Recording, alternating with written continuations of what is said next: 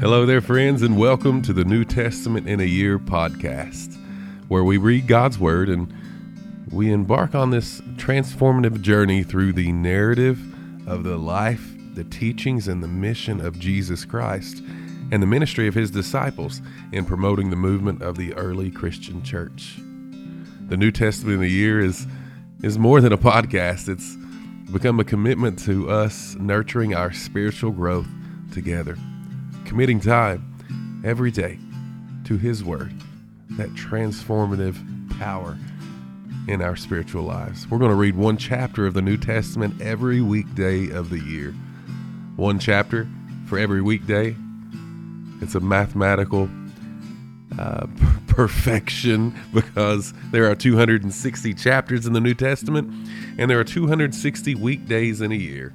God works that out just right for us, doesn't He? We're going to read from the Christian Standard Bible and follow a reading plan from the Navigator's reading plan is what it's called, where the gospel narratives are equally spaced throughout the year so that the gospel story of Jesus Christ stays fresh for us.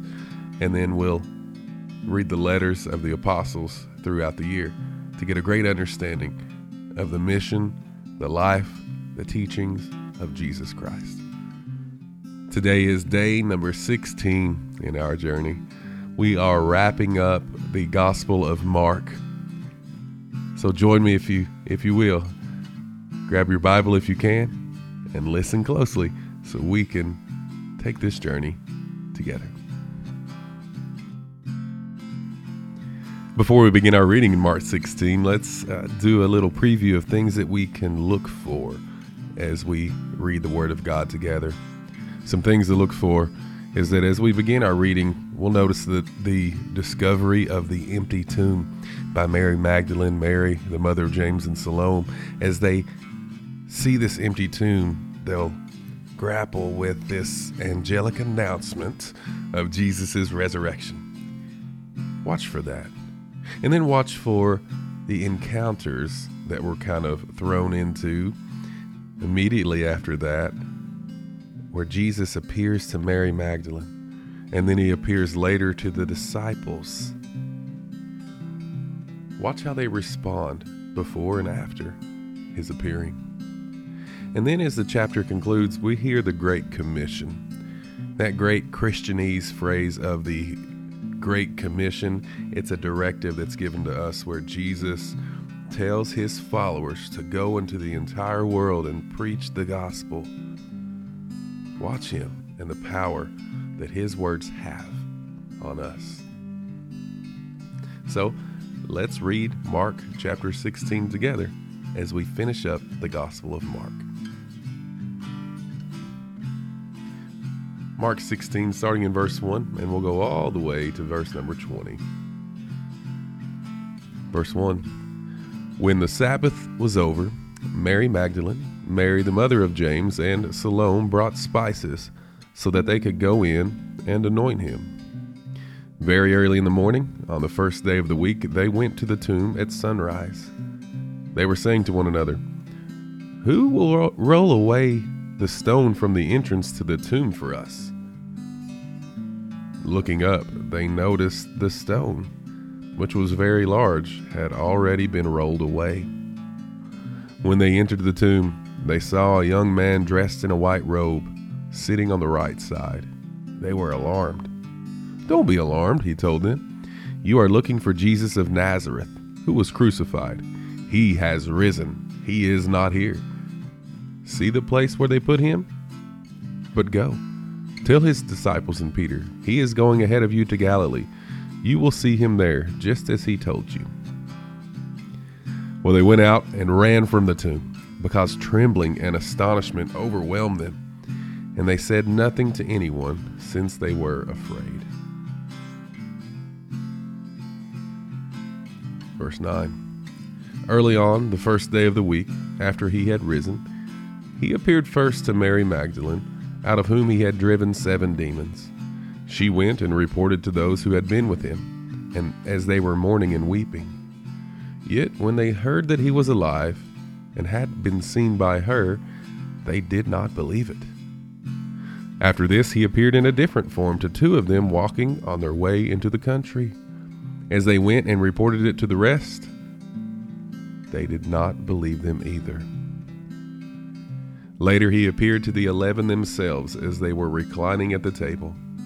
He rebuked their unbelief and hardness of heart, because they did not believe those who saw him after he had risen. Then he said to them, "Go into all the world and preach the gospel to all creation. Whoever believes and is baptized will be saved, but whoever does not believe will be condemned.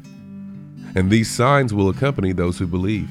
In my name they'll drive out demons, they will speak in new tongues, they'll pick up snakes, and if they should drink anything deadly, it will not harm them, and they will lay hands on the sick, and they will get well." So the Lord Jesus, after speaking to them, was taken up into heaven and sat down at the right hand of God. And they went out and preached everywhere, while the Lord worked with them and confirmed the word by the accompanying signs. That was the Gospel of Mark. That was chapter 16, and it wrapped up the entire gospel, the story of the life of Jesus Christ.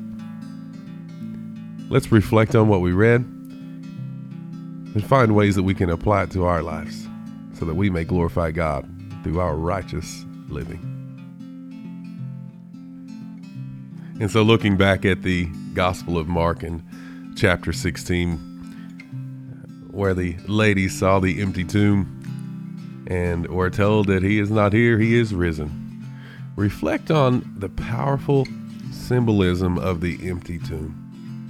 It reminds us of the triumph over death and the fulfillment of Jesus' promise to rise again.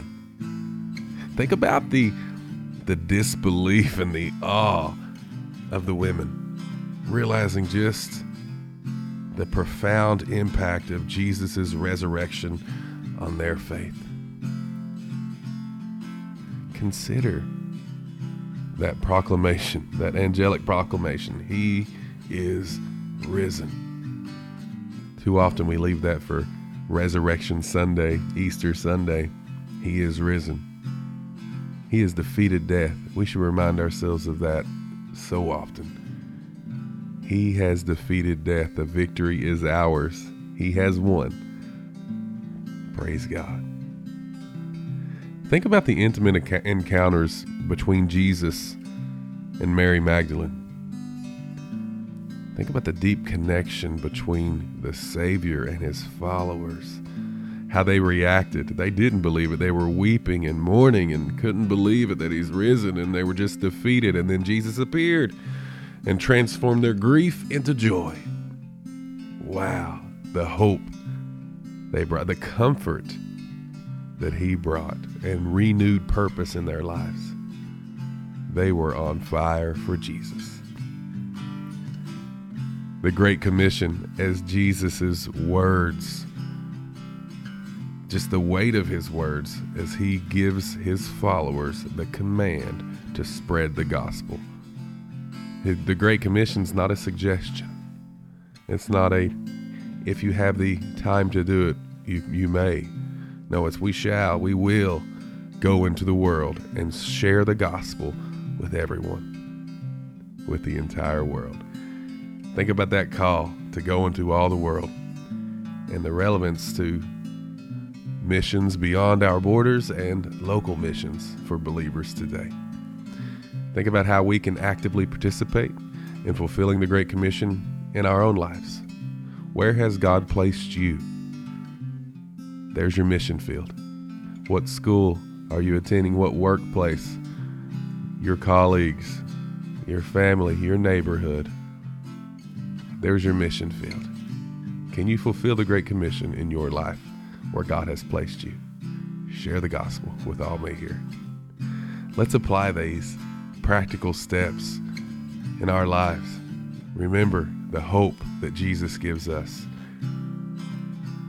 through his resurrection. The personal encounters we can have with Jesus and being reminded that he's won that battle and he's right there with us, and he never has nor will he leave us. God is right here with us. and think of ways that we can live out the Great Commission. Thank you for joining me today on this final episode of Mark. Tomorrow, we're going to begin in Acts, the Acts of the Apostles. This is a great chapter. We're going to see the mission of the church and the fulfillment of the Great Commission begin to happen. That big ball starting to roll as his disciples are fulfilling that Great Commission and spreading the truth of the gospel through the building of his church. Thanks again for joining. I hope you have an amazing day. I can't wait to share again the book of Acts tomorrow when we join again together. Have an amazing day, and may you and your entire family be blessed.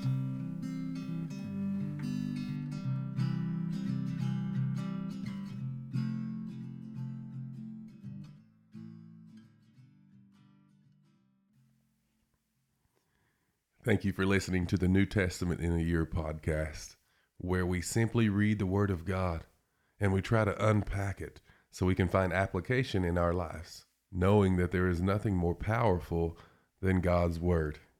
You see, Scripture is the only source that teaches us who God is and what God wants of us. My encouragement is that the Word of God will bless you and ultimately bless your friends and family. I'll encourage you to share this podcast with your friends, share it on your social media or by word of mouth. Join in, let's read the Word of God together.